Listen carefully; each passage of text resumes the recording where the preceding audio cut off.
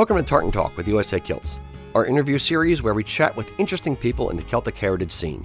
Industry insiders, artists, influencers, you name it. Come with us as we highlight unique perspectives and inside stories. So sit back, grab your beverage of choice, and enjoy the conversation.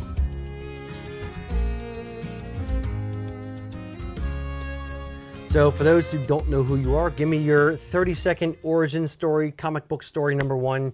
Who are you? Where'd you grow up? All that. All right, well, first, thanks for having me. Happy to be here. My name is Doug Cavanagh. I'm the artist behind Celtic Hammer Club. Grew up in Hunterdon County, New Jersey, but for the last 14 years, I've made my home on the other side of the Delaware River in Upper Bucks County, Pennsylvania. Nice. Yeah. So the name Celtic Hammer Club, where did that come from? What happened with the name? All right, yeah, thanks for giving me the opportunity to explain it because it confuses a lot of people. They think I make hammers, or that I throw the hammers in the Highland Games, or do blacksmithing, or all kinds of things. Also, if somebody buys a shirt with it on, the name on it, they're worried that the rival club might attack them or something. I have to reassure them that no, Celtic Hammer Club is just the name of this entire artwork project thing that I'm doing. It's just a name I thought sounded cool. The Celtic part is self-explanatory. The hammer part was supposed to kind of be like Thor's hammer, representing the more like Norse style stuff that I do. And then club, again, just because I kind of thought it sounded cool. Rounded it out, Celtic Hammer Club. So that's it. There's no gang involvement. There's nothing like that. Club, nothing like that. Yeah, right. It's just the name of what I came up with for everything that I do. So what got you started down the art path? When did that start in your life? From the time I was very little, and I always loved drawing, and I would draw whatever topic I was into at the time. So like dinosaurs, sports figures, then comic book characters, and then sometime, I forget what grade it was in my adolescence, they had us do a heritage family tree project at school. Last name Cavanagh, super Irish. I was always aware that I had Irish ancestry, but never thought about it as a kid until this project. And then, you know, talking to older members of the families, that was like one thing we had to do was interview people in your family, and hearing some stories, it got me a little more interested in it. And then pop culture at the time, like early to mid 90s, like Braveheart came out. You know, if you remember Stephen the Irishman, and when the Irish team up with the Scots at Falkirk, I thought that was so cool. Titanic, remember the Irish are in the bottom of the ship partying and having fun, and the rich guys are off being lame somewhere. I thought that was neat. And a couple other things just made me find the culture and all the history of everything like fascinating. And then that was like it. I was off to the races. I thought, whatever this is, I want to be a part of it. I want to be involved in it. And I started to learn about like the knotwork styles and the Celtic artwork styles, and just trying to teach myself how to do all that intricate over-under stuff. And it was really, like I said, like high schoolish age, and really been doing it ever since. Nice. So how did you move from your pen and paper art style to the other forms of art that you now produce? Relatively recently, I started doing shows. So I was just drawing things, and like I said, from high school, notebooks full of drawings. Sometime in my 20s, I thought, there's gotta be something I could do with all this. Rather than just sitting in a notebook, nobody looking at it, I'm like, let me do t-shirts, because you could do the print on demand sites, whatever. So I just started doing that. And then I thought, let me do some actual shows. So I just got t-shirts screen printed up, started doing some local shows, and then I started to meet other people, other vendors at these shows that had different skill sets. And that exposed me to the idea of like, well, this doesn't have to be a 2D medium. There's a lot of stuff you could potentially do with this. You've got the art, what else can you do with it? And mostly from interacting with other people with different skill sets, other artists, opened up that world to me, and the idea of trying new things, doing different things. Aside from pen and paper, and now iPad, what's your other favorite medium that you work within? So the main thing that I got involved in after meeting a friend at a show that did sandblasting, and we were at a show that was actually pretty dead, so we're milling around, and that's how we met each other. And when you're saying show, art show, craft show? I'm sorry, this happened to be a Celtic festival. Okay. And we met, and this was actually about an hour away from where we live, and just talking, turned out he lived around the corner from me. So it was like an odd coincidence to meet up like that. But he did sandblasting of stone, and was pushing me like, listen, your stuff could be really cool on glass. I brought him a stoneware bottle that I had that had meat in it. I just saved the bottle because it was cool, and showed it to him. Like, would this work? Like with your sandblasting thing? He's like, that would be perfect. And that's where that whole line of things started to come about. And then he kept pushing me to do it on my own. He's like, get your own equipment, do it, do it, do it. And his encouragement led me down that path, and how I really got started doing that type of thing. Nice. I think it's very interesting how artists and people of that, with that soul, really try to help each other and want each other to succeed. It's not a competition. It's how can we collaborate? How can we work together? How can I help you improve in your craft? How can I connect you with different people? The one thing that you just reminded me of when you talked about he lived around the corner from you, the way that we found you was one of our customers, Aiden Crawford, who's out in like Arizona or something, and you did something for him. And I'm like, wow, Aiden, that thing is really awesome. Where did you get that done? And he's like, oh, it's this guy, Doug from Celtic Camera Club. He's over in Pennsylvania. And he told me where. I'm like, I grew up 10 minutes from where you live. Yeah. And I'm like, this is amazing. So I had to go across the country to find our local artist. Right. Yeah, it's such an easy drive too. Like, it took me like an hour to get here, beautiful back roads. Like, it is still super ironic to me how close you guys are and how much we have worked together since, because I grew up going to the Celtic Classic and seeing you guys there. I didn't know where you were. I had no idea really. But then when you reached out to me, I was like, oh my God, USA Kilts wants to do something with me? Get the hell out of here. No, it was cool because, like I said, I grew up going to Celtic Classic. That was a huge influence on my work and interest in Celtic culture. So that was a big deal. And then to learn that you were maybe not right down the road, but close, in grand scheme of things, it's interesting coincidence. Yeah, absolutely. So let's talk a little bit about your evolution as a business person. What's been your biggest challenge going from a pen and paper artist to a business person and trying to, basically make a living off of your life's work? It's just an entirely different skill set. It's marketing primarily. Like, the whole idea is I need to get eyes on my stuff. Nobody knows I exist unless I can get in front of them. So how do I do that? Social media primarily. Now that's a whole nother thing. Algorithms, like how many times do you post? What do you post? It's like a whole other world to learn about, like what kind of content works, what doesn't. I would say just the marketing, even like trying to figure out what to charge for something. I may have made a piece that took me like hours and hours and hours, but it might not be worth so much to somebody. You know what I mean? Trying to find that balance between not undercutting my efforts and my work, but also I don't want to carry it around forever. I do want to sell it. I want to move it. So really everything, trying to figure out what's an appropriate sale price. How do I get in front of more people? How do I navigate the social media thing? It's all pretty challenging. It's an interesting challenge, and I do have fun with it. Like, I do enjoy making content. I enjoy trying to get out in front of people. I've been enjoying doing the shows. Like, that's been something that helps me network, and that's a big thing too, networking. Like, even if I wouldn't necessarily make a killing at a show, how many people have now seen me? How many people have met me? And they get to meet me, right? So that helps too.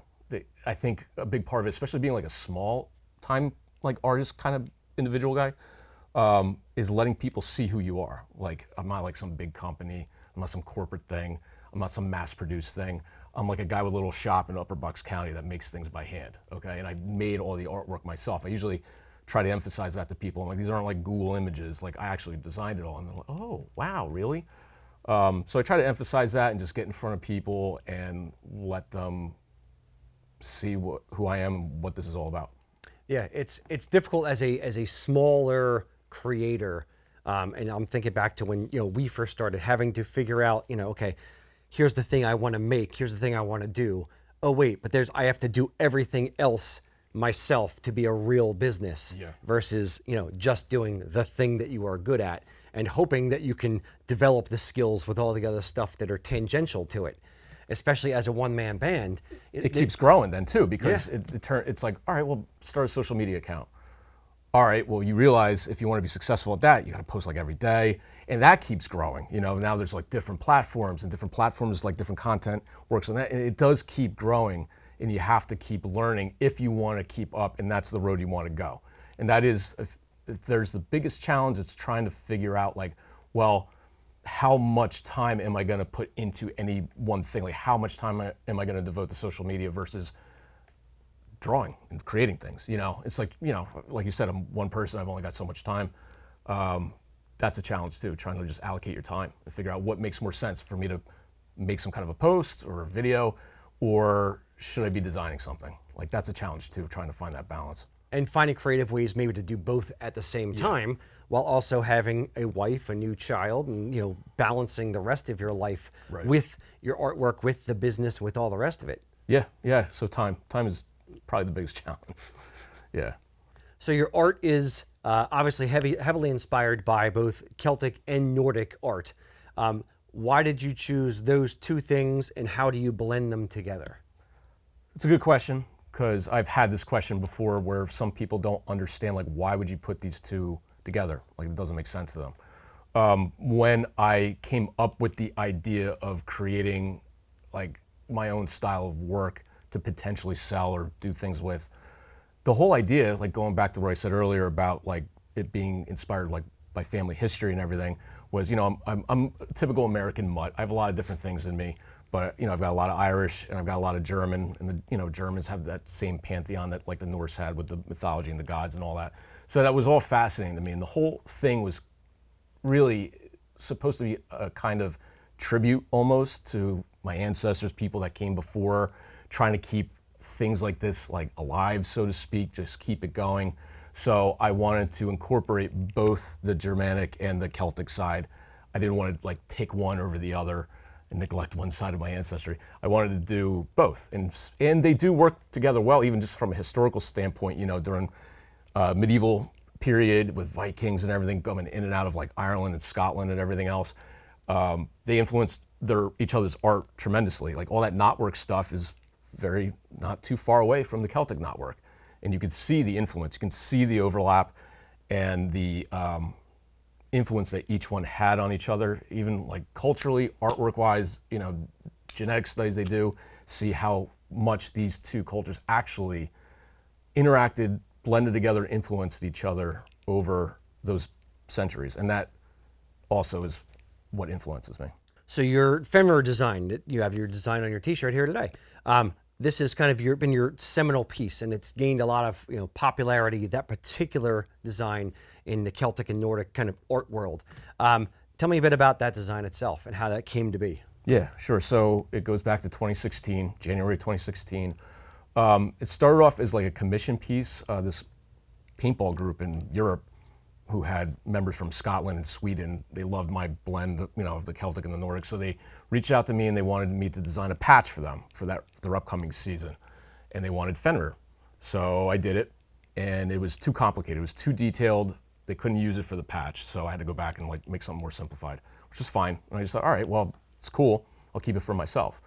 And that's really where it started. And I started posting it, you know, like I said, started with the t-shirt stuff, posting it on there, and then next thing you know, I'm like scrolling through social media, I'm looking online, I'm looking around, I start seeing it everywhere. And I started to catch on to the fact that like, oh my God, like, this is crazy. I can't believe like other people are finding it and liking it and tattooing it on themselves and all this type of thing. So yeah, that was kind of the genesis of that whole thing. So take me through kind of your emotional journey with that. How did it feel going from, A, designing it, to B, wow, this is kind of, getting bigger than I thought it was going to be, through to the, maybe a bit of annoyance that your design is being, utilized elsewhere? Yeah, so it was early on when I started posting stuff online. So when I first started seeing it spreading around, I was like, oh my God, this is amazing. Like, other people think it's cool. It was a cool feeling at first. It was like, interesting. It's an ego boost. Yeah. To be able to have people like acknowledge and accept and love your art, I imagine. Yeah. It was not a bad feeling. Then I started to see it being sold on stuff, people profiting off of it. And that's when it started to turn where I'm like, oh, maybe this isn't such a good thing. And then what is now a close friend of mine, my tattoo guy actually, Chuck, reached out to me on social media, and he had been dealing with this for years. He does, Nordic artwork as well. And he's just like, hey man, just reaching out to you to let you know, like, your stuff is everywhere, and people are ripping you off bad. I've been dealing with this for years. I think you're going to want to pay attention to it. And that was like kind of like the turning point where I realized, this is maybe something I should pay attention to and do something about. What was your process in enforcing that? How did you kind of go about, actually trying to start doing something about it? So the main thing is basically finding it and then issuing what they call DMCA takedown notices. Just basically reaching out to, say, like Etsy or Teespring or whoever it's on, and being like, hey, this is an infringement on my copyright, please take it down. And then they're legally supposed to comply. Spent hours and hours and hours doing this. I would actually set time apart each month and go through and find what I could and report it. I would find hundreds of listings, report them. But then the thing that was super frustrating was they take it down, but they put it right back up. The only obligation that the platform has to any of this is to acknowledge your notice and to take it down. They're off the hook. What changed and escalated it was when some of these platforms, big platforms, were blowing me off, not taking it down, not responding to me, not doing anything. And I found an attorney, and at this point, I actually should back up. I had formally copyrighted it. So in order to take any kind of like real action, you have to have it formally copyrighted with the US Copyright Office. Like if you create something, it's yours, it is your copyright, but to actually take like some kind of legal action, you have to have it formally copyrighted. So in that time period, I had that done. So I had it formally copyrighted, and I had reached out to an attorney who was happy to help me, and we started just through the process being like, you can't blow me off. You have to take action, you have to do what's right. And it's an ongoing thing. It's always an ongoing thing. One thing that I noticed is what ends up happening is a company like Teespring or whatever, they're just a print-on-demand service, and they're kind of skirting the legal liability by saying, well, that's just this guy's shop. We'll tell him he's not allowed to do it. But then that guy opens up 2 or 3 other shops, or another 2 or 3 shops open up. Is that what you found as well? Oh yeah, and that is the ongoing problem. That is that's really the problem to solve. It's like, all right, you're like cutting off the head of the snake, but then 10 more pop up. Is there a more permanent solution to this? And it is something me and my attorney are working on. He's got some good ideas. I'm not going to go into them here. But yeah, that really is the thing to look at, because again, they're not under any legal obligation. And here's the other thing too. The other side of this that also motivated me to take it to like a legal thing was other artists were getting ripped off, like on Etsy. Like these are other artists, artisans making their own stuff, and they're going onto stock photo sites and actually purchasing it, spending money on artwork being sold by somebody else under the preface that this is royalty-free work. You buy it, you can use it. It's like, no, it's actually my work. So now they're getting screwed over, all because this platform allowed this guy to put it up, And that was what motivated me. I'm like, listen, this is out of control. Like multiple parties are getting hurt here. Something's got to be done about it, to the best of my ability. And again, it's just an ongoing thing. Yeah, it's difficult when you're a little guy. So I give you props for trying to stand up and get your control back over your work, and helping others kind of navigate that process a little bit as well. What was I heard one of the things I heard was your artwork was your family was in a video game or something, or? Oh. Yeah, Assassin's Creed Valhalla came out, I don't know, 2 years ago, something like that. I'm not a gamer, so I didn't know anything about it. I was actually getting Fenrir tattooed on my forearm by Chuck when that game came out. We were talking about it, and we said, how much you want to bet at least one of our work is in it? And sure enough, somebody that follows me sent me a screenshot, hey man, this thing is on a skin on one of the boats, and it was Fenrir on the shields and on the sail and everything. And I texted my buddy right away. I'm like, I beat you. I got mine in before you. But yeah, it was in that game as like a skin you could get for the boat. How was the process in working with, was it EA Sports, or who was the company? That's Ubisoft. Okay. In Canada, yeah. How was the process with them?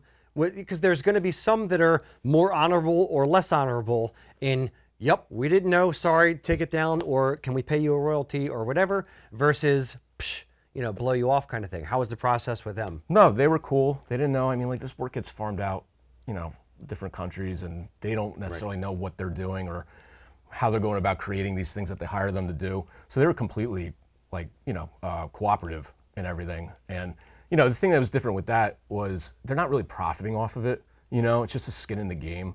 So that's a little bit different from, say, somebody else that's like actively profiting from selling it. a T-shirt or something like that. Yeah, so that was a little bit of a different situation. But it was, even though, again, it's like your work being used, you're not getting credited and whatever, and it's just disseminating it, giving the impression that it's like just free to use. It's just a stock image. That's not so good, but it was still pretty cool to see it in the game, I gotta admit that. So having your artwork in a video game is a cool milestone. How do you feel about people who actually want your designs inked in their skin? How do you feel about people who want Celtic Camera Club designs as tattoos? I love that. It's awesome. And same with other artisans like on Etsy, like I found and everything, that want to carve it or do their thing with it. I genuinely love that. This isn't about like, oh, this is mine, I hate anybody that uses it. It's just like the profiting thing. So if you love it so much you want to get it tattooed or use it for something, super cool. That's a big compliment. The only thing I would say is if you do love it that much, you might want to consider buying something from my shop or something, just as a supportive thing. Like if you like it so much that you'd put it on your skin forever and you're paying the tattoo guy to put it on your skin, maybe be supportive of the artist so I can keep doing what I'm doing. Like that is helping me to do the thing that you like so much that you would put on your skin forever. So I just think that's something to keep in mind. But to me, it's honestly a compliment somebody likes it that much. I saw a guy one time scrolling through Instagram, this was pretty early on, with a bald head with it tattooed huge, like on the back of his skull. And that's where I'm like, this is getting out of control. I even saw a picture of a guy, both cheeks, fender on both cheeks on his face. I swear to God. I'm like, that's wacky. I mean, it's cool, I guess, but like that's pretty wacky. That could be a bit much. Yeah. So since we're on the topic of morality in the art world kind of thing, what are your thoughts on the current hot topic? What's your hot take on AI, artificial intelligence, with the art world creating art versus using it as a tool? And what are your thoughts there? Yeah, that definitely is creating an uproar. All the people I follow were getting pretty upset about that. And I think understandably so, because the way I learned how it works is they call it scraping the internet for images. Scraping, they're taking them. They're not, it's unauthorized use in my mind. So if you wanted to train the AI to paint like Picasso, and I said, AI, paint me an image of Rocky Roger with his kilt flying up like the famous Marilyn Monroe picture, but in Picasso style.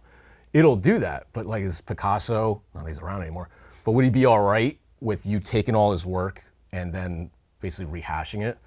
It would be technically a new image, but it still seems like an unauthorized use to me. It seems like everything we've been talking about, but like amplified. Like you're just taking it.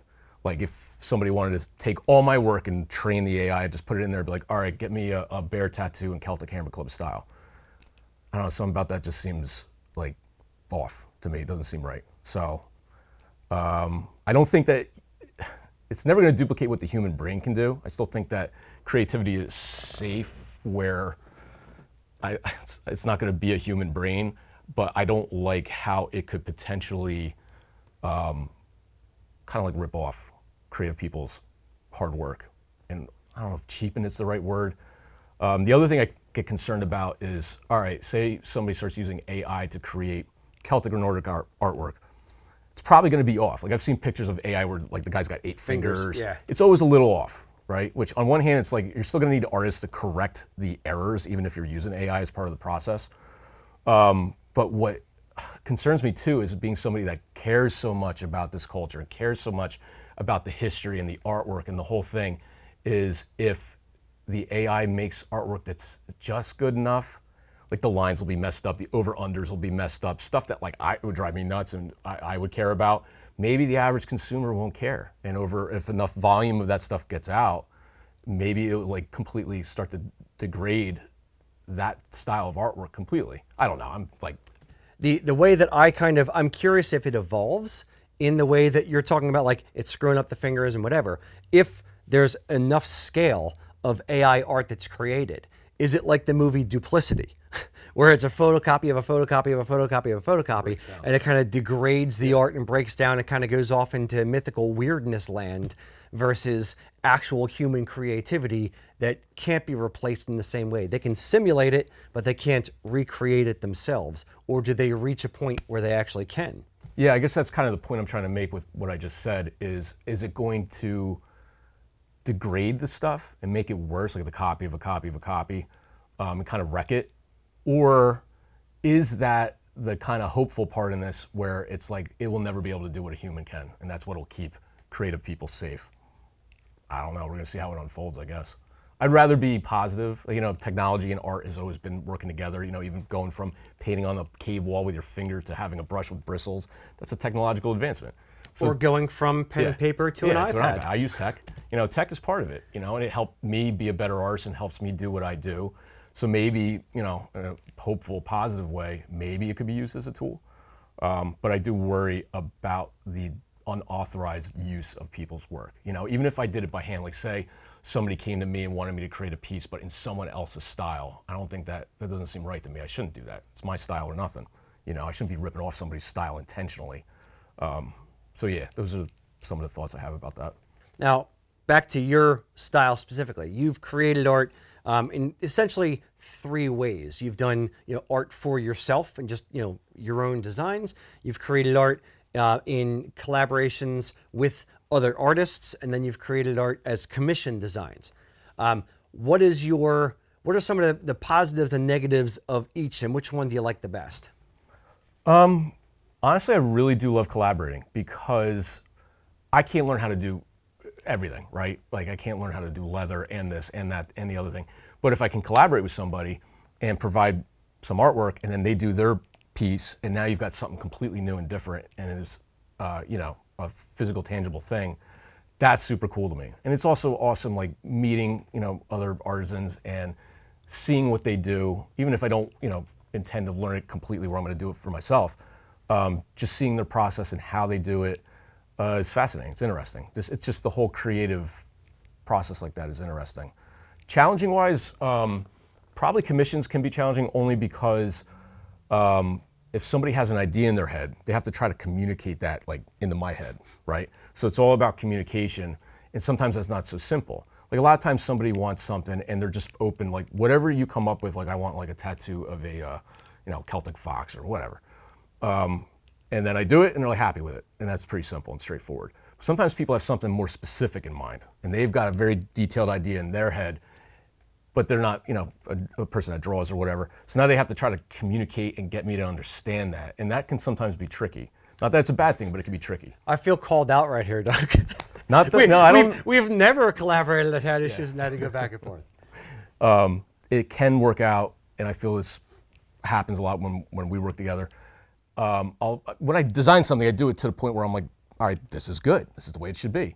But then you come back and it's all wrong. Not all wrong. But the input from another set of eyes can be super helpful. And then you redo it with their vision and get it the way they want it. And it's like, oh yeah, you know what? That does look better. That is a better way of doing it. But again, it just comes down to the communication thing. And that's challenging. Again, not a bad thing, but it's challenging. Reading people's minds. Yeah, that's what it is. It's like you got to try to get in my head, or I got to try to get in yours to the point where I understand what you're going for, and I can make that come to fruition. But then on the flip side, it's very satisfying when you achieve success with that. You know, it's like, oh, we did figure this out. Yes, this is probably about as good as you could possibly get it. That's really cool. Like that's a good feeling.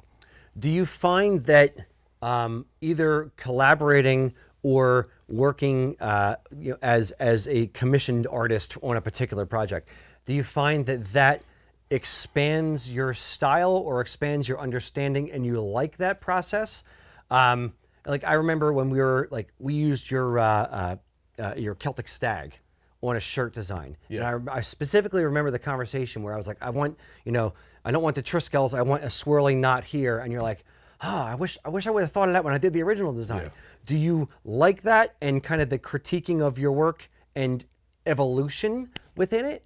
Or no, you like doing what you do?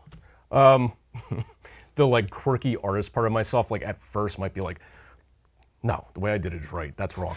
I mean, I'm not gonna lie, I'm just being honest. Sometimes I have a little bit of reservation to like accept like some kind of other input, but when I then go through with it, it's like with that stag thing, like I still like the original way I did it, but when I saw like your input and how it was, I was like, yeah, you know what, that is a little more badass. I kind of like that. I wish I had thought of that, type of thing. So yeah, I'm willing to admit when I didn't have the perfect idea right up front, 'Cause sometimes there's a little reservation at first. It's and this is not meant to sound negative at all. I know you well enough to say this. It's part of the, and I have the same problem. It's part of the ego thing of, well, this is my thing that I did. Right. And it's accepting other people's ideas into your process. Yeah. And that's what I'm curious about, is if you enjoy the input of other people, or if you feel almost defensive, like they're critiquing my work or they're changing my thing. No, again, like I said, there may be times where I'm like, no, I've put so much thought into this. I got this just right, just the way it ought to be. Now you're gonna make me change it. Oh, I mean, there's like maybe some of that, but like I said, at the end of the day, more often than not, I feel like the other set of eyes, the other input actually improves it. So speaking of your approach, take me through your design process. Where do you start a design, and all the way through to how do you know when it's finished? So obviously it starts with an idea. Something inspires me or somebody brings me an idea of something they want, and then just start thinking about how it could look in my mind. I may look at some stuff on the internet, especially if it's like a piece of folklore or something I'm not familiar with. I'll learn about it, read about it, and see what pops out about it to me, and just, again, kind of like a wheel turning thing. And they have basic layout, basic concept in mind, and then I start sketching it out. Like I use the iPad pretty much exclusively now, but it's still sketching, playing with it until it looks right to me. So it's like a lot of trial and error, until I'm getting more or less happy with it. And then usually, like say if it's something that's got like a body and then there's knots around it or something, I'll usually get like the body or the main part kind of down, and then I start like filling in like where the knot work might go. And again, it's just kind of like a playing thing until it looks right to my eye. How do you know it's done? It's a little bit tricky because sometimes I will tend to, I think, maybe make it overly complicated or too detailed, and got to pull back the reins, not make it look too messy with too much knot work, and striking that right balance so that it is not too much, but of course not too little. There's definitely been times where I'm like, dude, stop. Like, it's done. You could keep messing with it forever, literally. Go back and forth, changing things around. I think sometimes I look at something I'm like, that's perfect, I love it. Sometimes I have to stop myself and be like, you're spinning your wheels at this point. It's good, accept it, and start progressing forward to, make the finalized piece. What's your relationship as an artist with negative space versus positive space? How do you feel about leaving sections open versus you need to fill every single tiny detail? To me, that's kind of the fun and the main thing of that kind of knotwork, Celtic and Nordic style artwork. It's like filling in space with like detailed knots and everything, and making it fit just right, and also a balance. Like it's like super thick and like loose over here, but then super tight, and like it has to match, it has to fit, it has to, the over and the under, and yeah, it's just like practice. You kind of get an eye for it and learn. Like, it was an interesting transition, like learning more about the Nordic versus the Celtic. Like when I was younger, I was pretty much just doing exclusively Celtic, and with the Nordic, they've got more, I'll call it like wiggle room as far as, scalloping out certain pieces, making stuff like super thick in one spot, but then narrows down to thin in the other. It allows a lot of freedom to play, to fill in those spaces till it looks visually appealing. I mean, that to me is the fun of it. It's just playing around with it till it looks cool. Some of the things that you do that I don't think I've seen anywhere else with your designs, kind of as signature, details, if you will, is like when you do the knotwork over and under, you do the little lines on either side to make it look like it's a physical thing that's kind of been squished under, or you do like the bands on some of the like the swoopy, angular pieces. Yeah. Did you take inspiration for that particular style of thing, or was that something you just came up with on your own?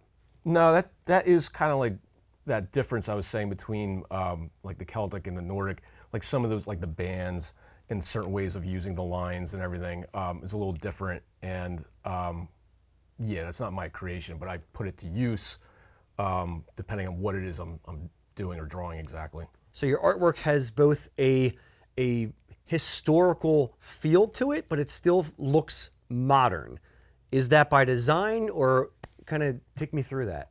Yeah, that's definitely by design. It really wasn't my intention to just purely recreate what's already been done. Like, as incredible as it is, as amazing as like the Book of Kells is and everything else, it wasn't my intention to just strictly like recreate it. I wanted to interject some of my other interests into it.